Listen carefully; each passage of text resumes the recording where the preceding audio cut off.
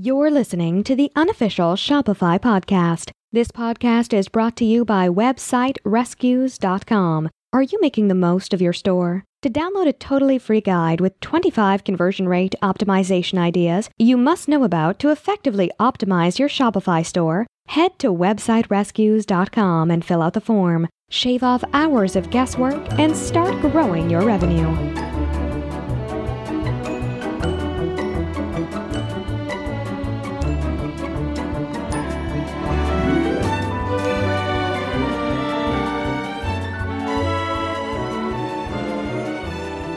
Welcome back to the unofficial Shopify podcast. I'm your host, Kurt Elster, and joining me today is who? Who's joining me? I'm Jordan Gall. Very nice to be here with you, Kurt. Thank you, Jordan. Yeah, I'm glad you could join us. That's good. So we met at MicroConf. That's right. Bunch of nerds in Las Vegas, staying indoors, not going out, talking business for 3 days. It was a great conference. It is actually one of the best things I've ever done. And it is exactly what you described, and still the best thing I've ever done. Yes. I agree. It's like going to Las Vegas. I mean, it actually doesn't matter where you are because we just kind of sit and talk for 3 days. And what happens outside of the hotel may as well not exist. Yeah, I didn't do anything crazy outside the hotel. No, we went out we got dinner with some smart folks, and that was about it. But yeah, I mean the value in conferences, whether you're going to Shopify does a bunch of these talks. Isn't necessarily in the presentations. It's in that hallway track. Meeting people, talking to people. Yeah, and this one, it just so happens that this one, the talks are also in any conference. It's like 10% relevancy to your situation, and right. in MicroConf, it's like over 50% is relevant to you, and then everyone else in the audience is at first there aren't that many people, which is good. You get to know a lot of people, yes. And everyone's kind of in the same boat, kind of hustling from the same point of view. So it is a great conference. Yeah, when you're working toward a common goal, it really works well. So okay, we've established where we met. Yes, Jordan. Who is Jordan Gall? I am currently, I'm a dad and a husband first and foremost, but currently I am the founder and CEO of CartHook.com, and we are an abandoned cart email application that helps online retailers recover abandoned carts. And in a previous life, I ran an e-commerce business that we did a lot of drop shipping on, and we can get into all that. Sure. Okay. So that's a good place to start. You've got, I love abandoned cart recovery and talking optimization, but you've got, real world in the field experience because you had a successful store before. So tell me about that. What was it called? Yes. So the company was called YCA Shops. Okay. And we had a network of niche stores. All that means is we had several stores, each of which focused on a very narrow niche. So back in the day, Hay Needle, which was then NetShops, and Wayfair, which I believe then was CSN stores, they were going after the same model, and we were basically copying their strategy. So they had these big networks. They had GardenGnomes.com and Hammocks.com, and very niche focused. And the concept, especially back then, was in AdWords and SEO, your optimization rate was much better for someone who's looking for a patio chair if they were brought to a store that specialized in patio chairs, as opposed to one section of a much larger store. So instead of building up a giant store, it's funny how they actually went backwards. Now Wayfair and Hay Needle now have big mega stores, which is going after the Amazon model. Right. Back then, yeah, that's a good point. Yeah, back then they had these very narrow, and we were doing the same thing. So our most successful site sold solar lighting products. Okay. So, right, most of the stuff was from China. Then we had electric fireplaces. We had hammocks and hammock accessories. So all these very narrow niche stores. It was pretty interesting. Okay, so you've got, and what happened with that? So I don't come from a web background, right? I come from just marketing in general. Okay. I worked in my family business in marketing, and then got into the online thing. And my brother actually started the store, and then I joined. And what we did was we basically knew nothing. We didn't know anything about e-commerce. We were total blank slate, but we were pretty determined to make this thing work. So we just learned and applied like everyone else does. But it worked. So the first month was like $400 in revenue. And then the second month was $1,200. and then it went to 2,500, and then 5, and then 10, and 20, and 50, and then like it went all the way up to like 65 grand a month. And then after 12 months, we had done right around 500,000 in revenue, and then sold it in like month 13, 14. That's kind amazing. That's very fast. It was very fast. It was crazy. It was fun. It was messy. It was a huge learning experience, and the exit itself wasn't life-changing, right? I'm not on the beach. I mean, I happen to be wearing shorts right now, but I'm not lounging. But it was career-changing in that the experience of going from starting something to building it, growing it, and selling it was awesome to just kind of deal with all of that stuff within a short period of time. You've done a lot. You clearly, you mentioned learning on the go and learning a lot, and it was successful. So what did you learn? All right, so we had 3 brothers, right? It's the 3 of us together. One brother was in charge of getting people to the site. So that's ads, SEO, whatever it is, get people to the site. I was in charge of converting that traffic into customers, and then another brother was, okay, once they convert, customer service, fulfillment, deliveries, returns, all that other stuff. So this is interesting. You've got a 3-man team, and you've turned them into traffic generation, conversion rate optimization, fulfillment. Yes. Is each of the 3 people's roles. It broke out nicely. I think those are the big projects to deal with in e-commerce. You got to get people, you got to turn the customers, and you got to deal with them. Right. So the 3-man team kind of broke out nicely, where you could focus on your area and get good at it. So I was sitting in the middle, and I didn't know what I was doing. So I basically just had to learn, okay, if he's going to be successful at getting people to the site, now it all depends on me. I gotta convert them. So what we did is we basically set about learning and understanding what does it take to convince someone to pull out their credit card and buy from you. Right. And that's essentially what like an e-commerce store has to get people to trust them, right? Like it's really no different than a stranger on the street has a table and says, "Here, I have fine products. I just need you to tell me your credit card number." Right. Right. They need to have the desire. They need to have the need and or the desire, and then they need to trust you enough. They need to know who you are, what you're doing. Can they trust you? Can they pull out their credit card? Do they see other people have had experiences with you? So it's all these things that happen in the real world that we now reflect and try to make happen online. And that's what we had to learn from button colors to reviews to trust symbols. So all these things that combine to help convince someone when they get to your site to say, hey, that's the product I want. It has the features I want. It has the benefits I'm looking for. Other people are leaving reviews that it's a good product. I see good images. When I hit the About Us page, I see a real company information. When I go to the shopping cart page, I see the trust symbols. I see the PayPal logo. I see the credit card information. And when I move through, it all feels good and legitimate and like it's going to fulfill the need that you have. So all those little things are, you have to learn and then apply and learn and then apply. Yeah, there's no single big thing you have to do. It's just these whole series of trust indicators that all come together, to really make or break a store. Yes, and I think that's a great point that you make where it's not one thing. It's not let me just have my website redesigned so it looks amazing. That's not it. It's not let me change the color of this button. It's not let me list benefits instead of features. It's all of these things combined that you work at every day that start to combine into a better conversion rate, one that is profitable.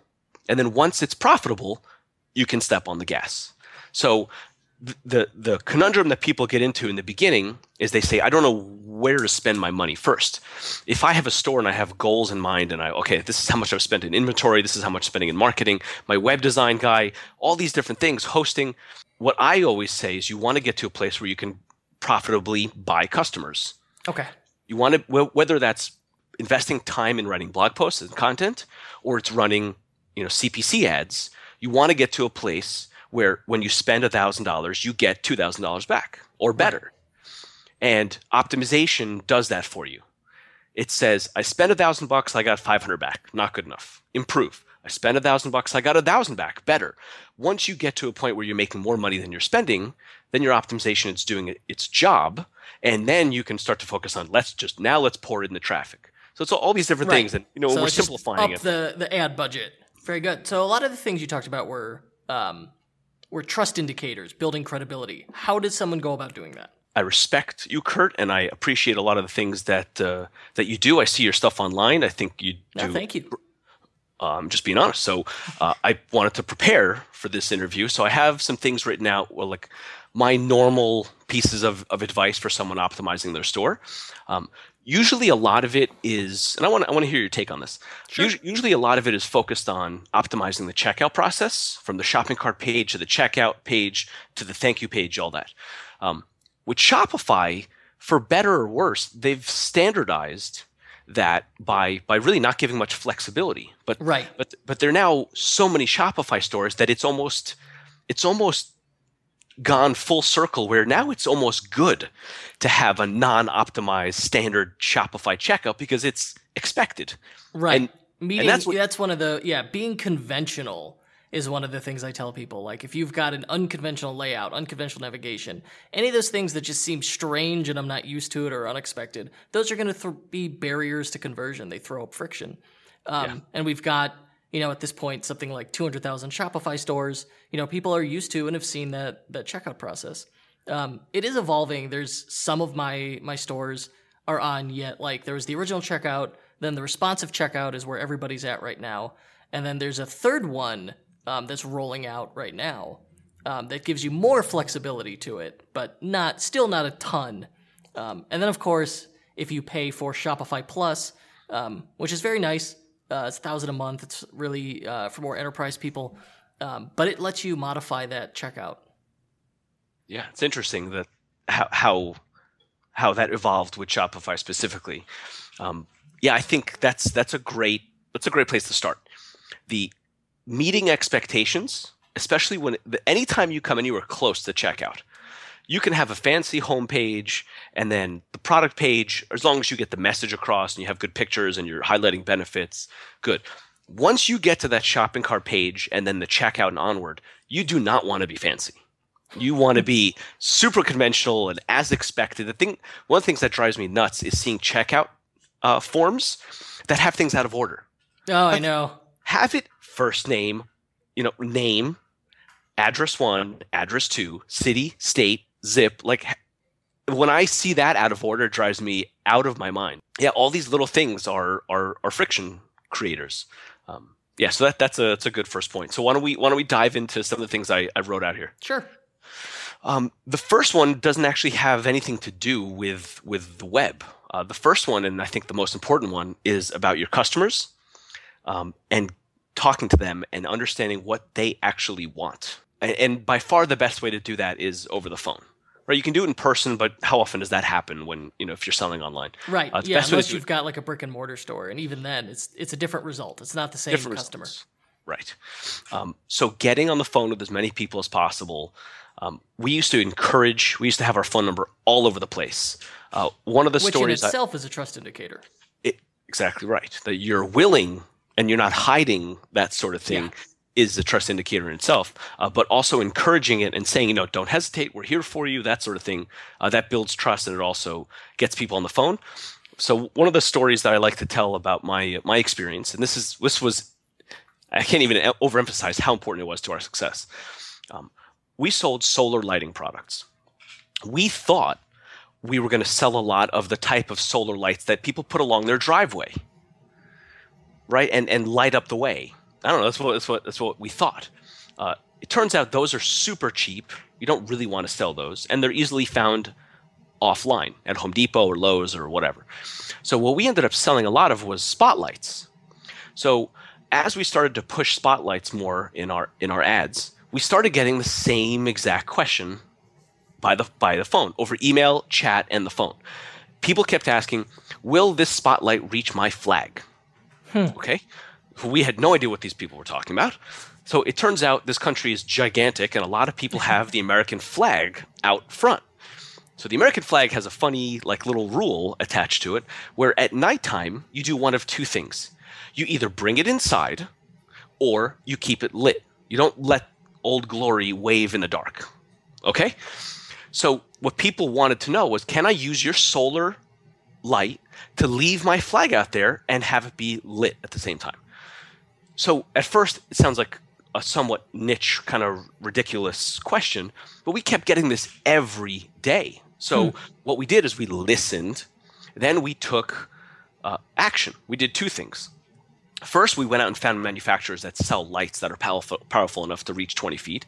Then we also found a manufacturer that sold flag lights specifically that attach to the flagpole. And then we created on the site a section, a category for solar flag lights, and started running ads to there. And on the product pages started highlighting this will reach your flag up to 20 feet, American flag, pictures, all this other stuff.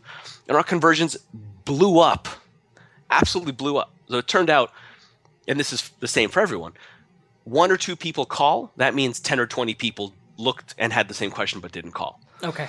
Yeah, that's a good way of thinking of it. Right. So we learned. We talked to our customers over the phone. We listened. We're humble enough to say, okay, we don't know what we're talking about. They know what they're talking about. We reflected that on the site. And that like, honestly, that made the business for us. We went, that's what allowed us. We started selling at least $1,000 a day of these solar flag lights. And you wouldn't think. So by listening to your customers, you found a niche inside your niche. Yes. They told us what they were actually looking for instead of us assuming that we know what they want. And then we listened to it, and then we put that in front. And then once it became profitable, we turned on the gas with ads. So it's the same thing if you're selling anything online. You're selling watches online. You think your watch is cool because it can go underwater. That's nice, but your actual customer wants to know if it will fit underneath their wetsuit, right? Like all these things that you don't actually know. Yeah, and you couldn't know. Yeah, so I love this strategy. We had great luck with it. So much so, we turned it into a productized service. We call it, it's a customer development program, but essentially we survey, your customers. We've got a standard set of questions we ask them, and then we go through it and try and figure out insights to uncover issues like this. And we did that with Everest Bands, who sells replacement wrist straps for Rolex. And they thought, and we thought, because it made sense, was people wanted to customize their watch. And it turned out the truth of it was people were buying it because they viewed themselves as having an active lifestyle. They wanted to wear their Rolex, but they didn't want to scratch up the bracelet. So they were buying these as like a nice alternative that fit an active lifestyle. So we redid the photography, and we redid like taglines and product descriptions, and that alone almost doubled sales. There, so it's a similar experience. So what could appear to be like a non-quantifiable type of fluffy exercise to like find out what people really want is actually hugely important. Your case demonstrates it, and so does my experience. So I would definitely encourage people to invest in that and figure it out. If you can figure out what people want, everything's gonna be a lot easier.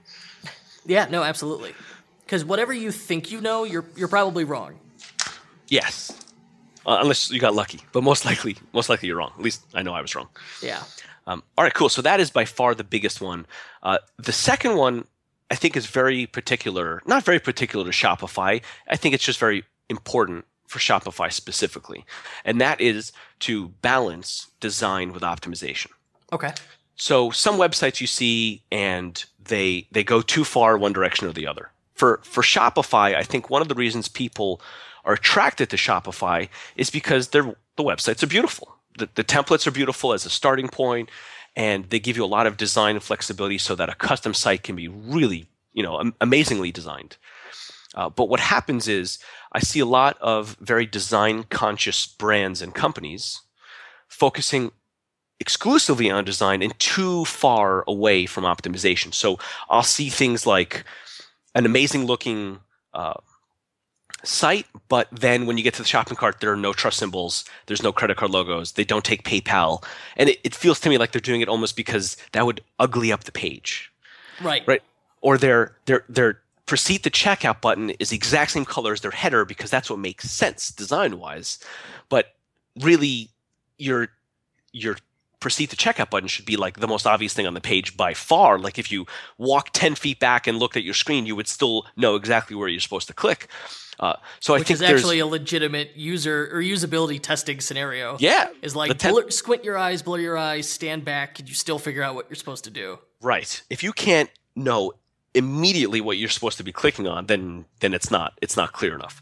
So I think that for Shopify stores very specifically, to not get too carried away with the design consciousness and making things beautiful, but remember to balance it with optimization.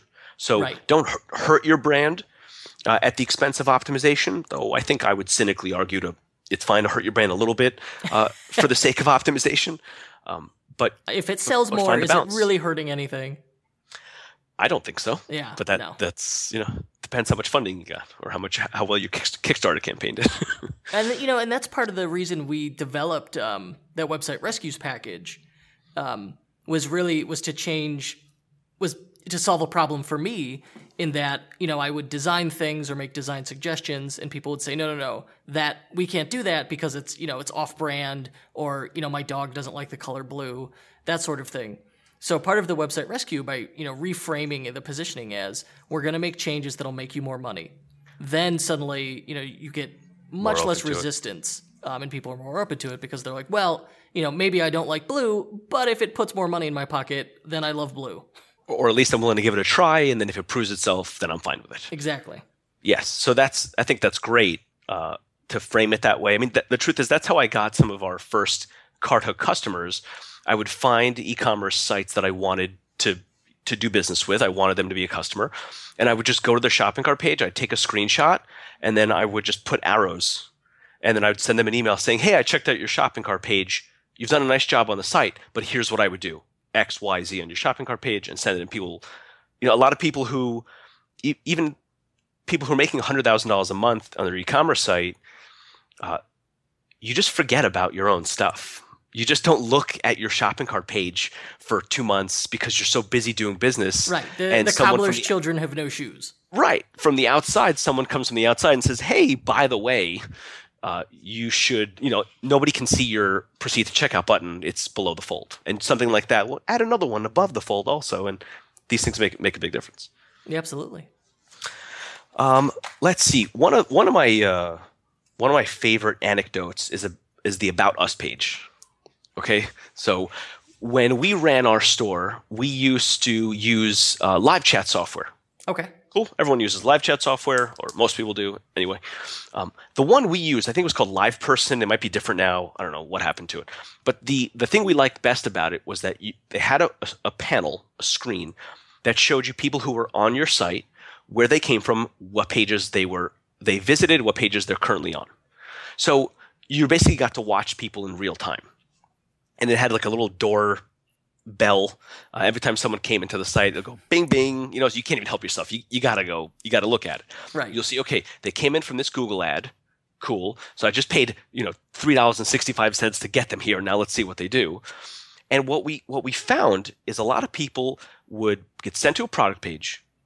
They would put it into the shopping cart and we'd get all excited. Oh, beautiful. $400 order. Here we go. And then instead of buying, they would go to the About Us page. And we were baffled. Like, what are these people? What are they doing? Why would you go to the About Us page? And then they would abandon. So we eventually kind of got through our thick skulls. Like, they don't know who we are.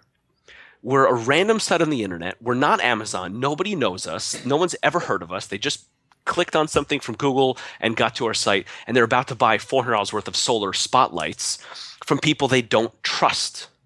Right, and this is the big thing about building trust. So what we did is we took our About Us page and we optimized it. We put a picture of the three brothers. We talked about family business values. We gave our 5-point pledge of free shipping both ways and great customer service. We basically just built a lot of trust. Then we had a bunch of reviews of our own service. Like, Jordan was so amazing on the phone. He helped me out. Actually addressing the business itself, not just the products. And then we'd go and we'd see people on the live chat software and they'd go put something in the shopping cart. They'd go to the About Us page and then they'd go back to the shopping cart page to the checkout and buy. So it was like a very, very clear demonstration of, I don't know who you are. Why should I put my credit card in your store? And then actually overcoming that trust objection, that barrier, and then watching them just go back and saying to themselves essentially, I now trust you. I feel okay about this purchase, and then completing the purchase. So I always tell people not to ignore the About Us page. And it might be the About Us page, or it might just be in general, don't hide behind the internet, man. If somebody walked into your brick and mortar store, would you run in the back and let them peruse your products? No. You'd stand there and say, "Hi, I'm the owner. How can I help you? What do you need?" So don't hide. Build trust by putting yourself out there, your company information, pictures, anything that gives you more credibility as a real business will help in optimizing. I love that. I love that story. And I'm taking notes. I'm going to write. I'll name check you. I'm going to write a blog post, to send people to that says, "Hey, this is what you should include on your about page, and here's why." And you're right. I was shopping online this morning, looking at a store that had a better price than Amazon, but I ended up paying more for Amazon because I trust Amazon. Yep. And I did the same thing. I was like, where are these people shipping from? And they literally didn't have their address anywhere on the site. And that was enough where I'm like, it's too much. I'm out. That's too much. Right. You have not overcome the burden of building enough trust with me to put my credit card and then hoping that your shipping is good. And yeah, you have to address it. It's easy for jcrew.com because everyone knows them. But if you're, jordansshoestore.com, you got to work harder. You need to build more trust. So the about page should really, we call it the about page. It should really be geared toward minimizing risk for the buyer and busting objections. Yeah. Show yourself. You're a real company. You're a real store, real people behind it. You don't need to pretend. You don't have to put pictures of an office building if you work out of your basement. You don't need to do that. Put pictures of yourself and your kid and your dog and talk about why you started the business, and put testimonials from people who have done business with you and your phone number and your email address. Just pretty easy stuff. All right, so I could keep going on this forever, but I don't want to go over too much. So I have two more. The next one is shipping costs. Okay. So I've been paying more attention to shipping costs lately and what people label their shipping options. Yes. So Amazon has ruined everyone. Right. Free shipping 2 days is such an unbelievable proposition that you can't ignore it. If you're selling things online, you cannot ignore it. So unexpected shipping costs are the single biggest reason for cart abandonment. So when someone goes through the checkout process and then sees a shipping cost that they did not expect, that's the number one reason for abandonment. So ideally, I would recommend always free shipping. If you can do it, free shipping both ways, then do free shipping both ways. But if you can't, if you have to charge something for whatever reason, the weight, the dimensions, whatever it is, then you need to manage expectations. You can't just not talk about it at all, and then when they get to the checkout page say, "Oh, it's $16.95 for shipping," because people will abandon the hell out of it. So you need to manage your expectations. If you do have to charge, make sure you are forecasting, you are talking about it before people have to choose to pull out their credit card. That way, even if on the product page or in the shopping cart page, they see an estimate, and there must be Shopify plugins for this to estimate shipping based on zip code. Yeah, on the cart, you could do a shipping rate calculator inside the cart. And, or your alternative, if you can't do free shipping, you could offer flat rate shipping and say, we offer flat rate shipping. The cost is the cost. This is what we have. Right. In my mind, if you can do flat rate, just suck it into the cost and give free shipping. That's true. I would rather pay $58 and get free shipping than pay $50 and pay for $8 for shipping. Yes. So I think a majority of people would feel the same way. So that's one of the big issues of abandonment that kind of hurts for no reason. Like, you're getting someone interested enough in your product, they're going so far as to show the intent to purchase. They're all the way at the end. If you manage the expectations properly, you'll just have a higher conversion rate. Right.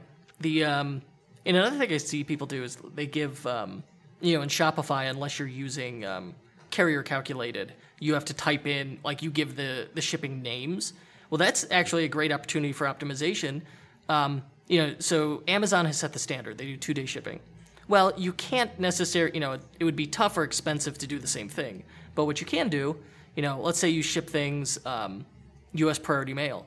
Well, that's actually called U.S. Priority Mail 2-day, and it's 2 to 4 days on average. So call it that, say free 2 to 4 day priority mail shipping.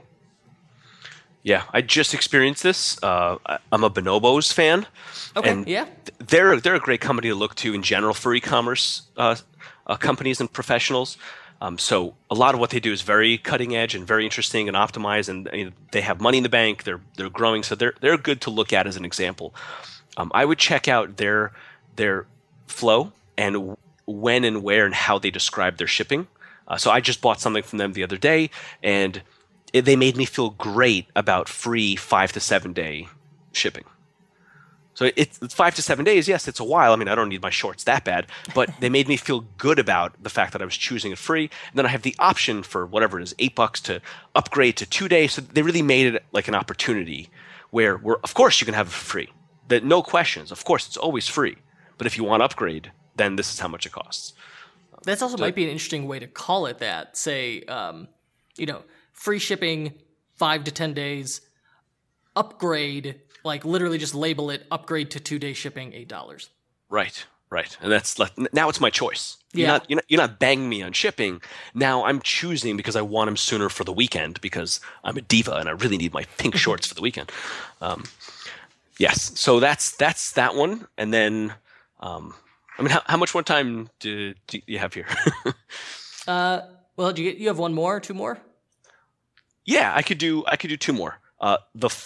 The first one is it's not optimization, it's business. Okay. And that is to find a profitable channel and then be freaking aggressive.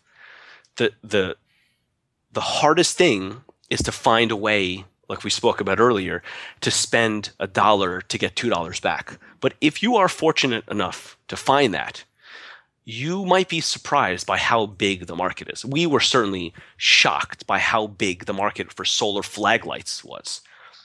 Who would think we could sell 10 of these every single day for 6 months in a row? It's kind of, it makes no sense. Like, how big is this country? But it's gigantic. So if you do find that profitable channel, whether it's a Facebook ad, whether it's content marketing, once you find it, don't mess around, man. It's probably not going to last forever. So I just encourage people to push. And then, not only is it good to find a profitable channel, more customers is also just more profitable in general. A larger email list of people who have already purchased from you, that's more valuable for the company in case you want to sell it. It's more valuable in terms of revenue around the holidays. It's just, if you're lucky enough to find it, don't mess around, man. Don't play it safe. Push the gas. So if you've got a business that has that consistent profitability, view it as, a system that generates money for you. And in that sense, stop looking at your marketing as expenses, looking at it as marketing investment. It's the driver. It's the why you're in business. And I think it's unrealistic to expect to make that much money off of free channels entirely. I mean, people are definitely a lot better at content marketing than I am. So some people who are real pros at it can go a really long way on free marketing. But I like the paid stuff because you have control over it. And if you are fortunate enough to find a paid channel that works, then you got to hit the freaking gas. Yeah, I mean, the only thing that's going to guarantee traffic to your site is paid advertising. Yep. But there, at the same time, like, there's no reason not to do multiple channels. You can do content marketing, you could do organic SEO, and PR outreach, and pay-per-click on Facebook, and retargeting, and Google AdWords. Like, there's no reason to do one thing. I totally agree. It's probably just because of personal prior experience, but my recommendations to people would be to try the paid route early on. Because if you are fortunate enough to hit everything right, where your ads, your landing page, your products, your copy, your checkout process, if that's lined up and you're profitable, then that can help generate money that can help you just be safe in terms of getting to profitability so that you're not on a runway and looking at your bank account every month until you go out of business. And it also helps generate revenue to go other places. Hiring blog writers, hiring better designers, hiring people like Kurt Elster to help you optimize your store, all these things. So that's a really good, that's a good point. It's one of these things you could just turn on and hit the gas, right, and it helps you get... Because any of the free channels, it's really do it and cross your fingers. Versus the paid channels, it's very easy to iterate. And it's going to take time. And look, one of the biggest reasons that our site was bought was for the SEO. So we did both. So we used paid advertising to drive growth. And then at the same time, we plugged away at SEO.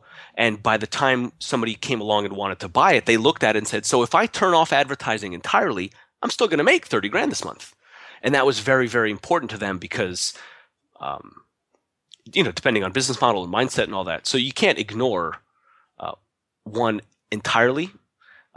But I think you should do both. But if you're lucky enough to hit on paid advertising and use that to drive growth a lot faster, then I encourage it. Yeah, no, it's a good plan. I like it. Okay, the final thing. The final thing. You offer service. It's called Cart Hook. How can that help me? I have to be a little self-serving. I want you. Yes, 30 we 30 want minutes. you to plug your service. Okay, cool. I've used it. I like it. It's nice. I believe in cart abandonment. So pitch me on it. Cool. I'm doing a little cart dance right now with those kind words from you. Whatever you do, however good you get at optimizing, however hard you work at it, however perfect you get the whole thing down, you're still going to have cart abandonment. It's just a natural law these days. 100% of people aren't going to buy. Right. So whatever you do, I encourage you to use Cart Hook. But whatever you do, use a cart abandonment solution. People who go through your checkout process and don't complete the purchase, the people who don't fill in their email address, that's what retargeting is for, display advertising, right? So that's something else. That's ad roll, perfect audience, retargeting to Google Network and Facebook.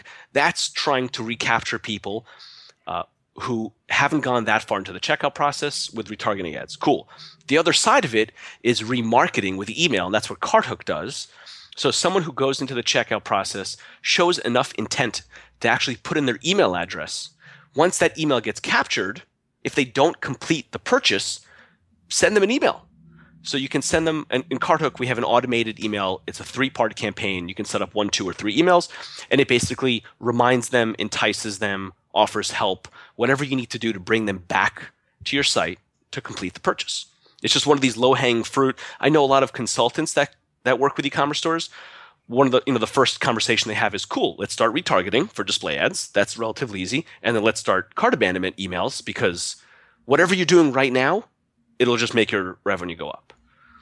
Yeah. So I encourage people. You want to use Cart Hook? Come on down, baby. We'd love to have you. But if not Cart Hook, do something. Don't let those people who show that much intent to purchase walk away completely. Yeah, there's a native one in Shopify that just sends a single email. Mm-hmm. You don't have a lot of options with it. It's better than nothing. Better than nothing. But there are much better, like if if it works and you believe in it, and I do, doing like 3-part series work really well. Yeah, 3-part series. I encourage people to ask questions. Yeah, it is a customer service opportunity. It's a customer service opportunity. Hey, what happened? Can we help? Here's our phone number. Did Here's you get eaten by zombies? Reply to this email. Look, depending on your brand, you could talk about zombies. Look, it is an opportunity. Don't just make it super generic. If you sell Everest bands for your Rolex, write something about that. Make a little quibble. It is an opportunity to talk and then also encourage a reply. Because those people will tell you, I didn't see a shipping option for Puerto Rico, or I thought your shipping was too expensive. Right? You'll get feedback from people who are at the very, very end of your funnel. Really, really valuable information. Yeah, absolutely. All right, that's it. I'm like e-commerce optimized out. I'm sweating. I'm all excited. You know what? That's all. I mean, 100% of that was good advice, actionable advice. Which is really, really what you want, and in the microconf spirit. And then in there, even I got a blog post out of this. There you go. Value all around. I took notes. I'm 100%, I'm writing a blog post, and I'm going to... Quote me, baby. Yeah. So I was talking to Cart Hook founder Jordan for the unofficial Shopify podcast, and he dropped truth bombs on me. Truth bombs, but you have to make sure the link title tag, the anchor text is cart abandonment, and that links to Cart Hook. Come on. That's SEO 101. Yes. You think I don't know that nonsense? I'm just making sure. All right, cool, man. Kurt, Thanks very much for having me on. I really appreciate it. Yeah, my pleasure.